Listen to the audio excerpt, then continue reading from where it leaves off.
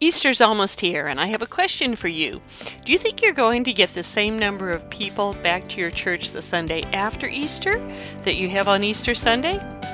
Now, we know that we won't, but in today's podcast, I'm going to show you how you can increase the response. Hi, I'm Yvonne Pratt, and welcome to the Effective Church Communications Podcast. Today, we're going to talk about what can happen if you work so hard on your event, getting people there, making sure that it's a fantastic event, but if you don't take equal time to work on communications that you give out at the event itself. I'm going to share with you now a true story. Now, though the event that I'm discussing is Easter, the lessons from it really apply to any special event, any seasonal event, any holiday celebration that you do at your church. Let me say ahead of time, we can all identify with the situation and what happened here. The challenges of ministry are so large, it's really easy to get overwhelmed in one area and totally forget about another area. And I'm sharing this story with all of you so the same thing won't happen to you at your Christmas celebration this year. Here's what happened. I just got done teaching the first session of one of the seminars that I do on church communications. At the first break, a lady literally came running up to the aisle to talk to me. She was so excited, and she said, "Oh, thank you, thank you, thank you. I now understand what went wrong." Now, what I had been talking about is I was talking about the importance of having an overall communications plan for all of your holiday outreach. I knew it was useful, but her response was a lot more excited than most, so I asked her, I said, "Well, tell me what you're talking about." So she told me her story. She was part of a church plant. They were doing quite well, but they really wanted to have a big Easter celebration and reach out to their community. And so they planned and they planned. And what they decided to do, they were regularly meeting in a grade school, but they decided that they were, as an act of faith, they were going to rent the high school gym because it would have room for a huge crowd. They prayed, they worked hard, they put posters up all over the community, and the church helped them get a lot of media attention. The day came, and their church that had been running around 300 people had over 1,500 people at the Easter service. They were so excited. They praised God for the answers to their prayers. The next week, they were back at the grade school. They set up hundreds more chairs. They printed lots of extra bulletins. Additional ushers were recruited. They were so excited to welcome all the new people they were sure would come.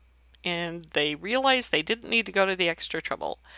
Almost none of the 1,500 showed up.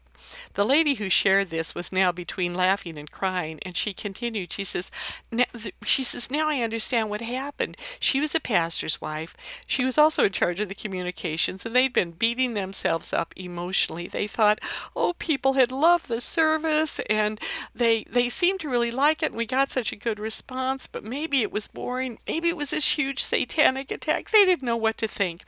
She said, I realized what happened when you were talking because I realized we didn't give them any follow-up material. She said it did kind of cross my mind just as we were getting ready to leave for the high school. We probably ought to tell them that we don't meet here all the time. But she said I was just so busy. I just couldn't even think about that. So they went to the service, did the service, and she realized that they did not give them one single piece of paper, not anything, no follow-up, not anything, then told them where they met regularly. And I was glad she was able to laugh at herself, and she ended up by saying, if we would have just gone over to the high school, there probably would have been dozens of people wandering around the parking lot asking, what happened to the church? Where did the church go? Now, I realize that that's pretty extreme, but I don't think it's an unusual story. Though her story is a little more dramatic than most, I almost never see the necessary follow-up communications given out at either holiday celebrations or special events. Because of that lack of follow-up, few seasonal celebrations accomplish all that they could for churches, But we need to remember that the purpose of what we're doing isn't just to get people to the event.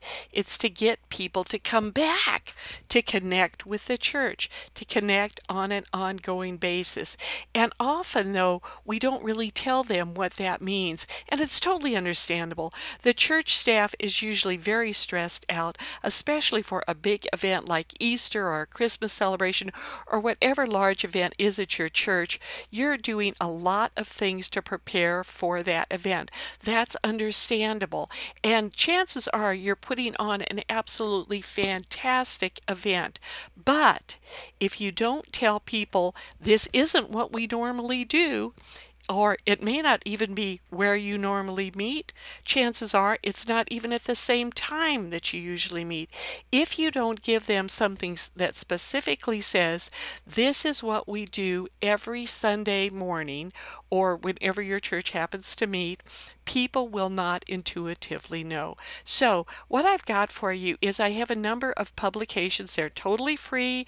You can download the templates. I'll have the links at the end of this podcast where you can make up a couple of things that I did up for you. For one, I did bookmarks. I just did kind of a pretty little Easter bookmark. And then on the back, it has these are our regular service times.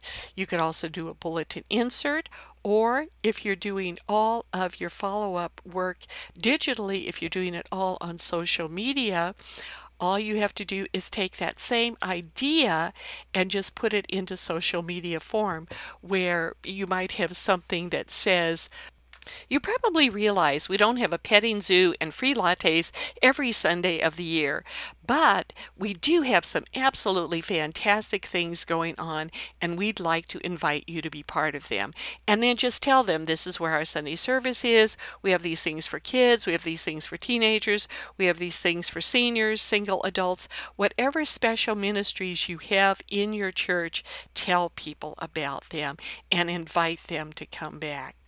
One more practical tip that's important, and that is go to these communications right now, right after you finish this podcast, and put them together before you finalize all the materials for your Easter service. I'm saying this for a very practical reason, and that is if you wait until you've got everything done for the service, chances are you won't have time to do these. So if you don't already have something like this in place, stop right now, do them. I've got the templates for you. You can just fill in your own information. It won't take you long, won't take you much time to run them off, but do that, and then you'll have something that will greatly increase the chances of people coming back to your church following Easter Sunday or any other holiday or special event that you put on.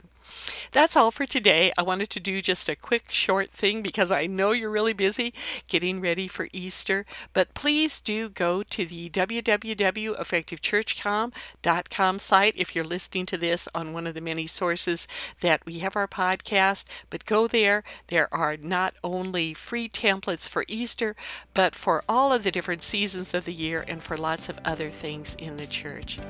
And now I just want to ask the Lord that He encourage you, that you have strength and wisdom and just lots of energy and excitement to get through this wonderful Easter week. And may your communication efforts result not only in a great turnout on Easter Sunday, but a continuing relationship with your church where people can come to know Jesus as Savior. Lord, we ask these things for all of the church communicators in your precious name. Amen.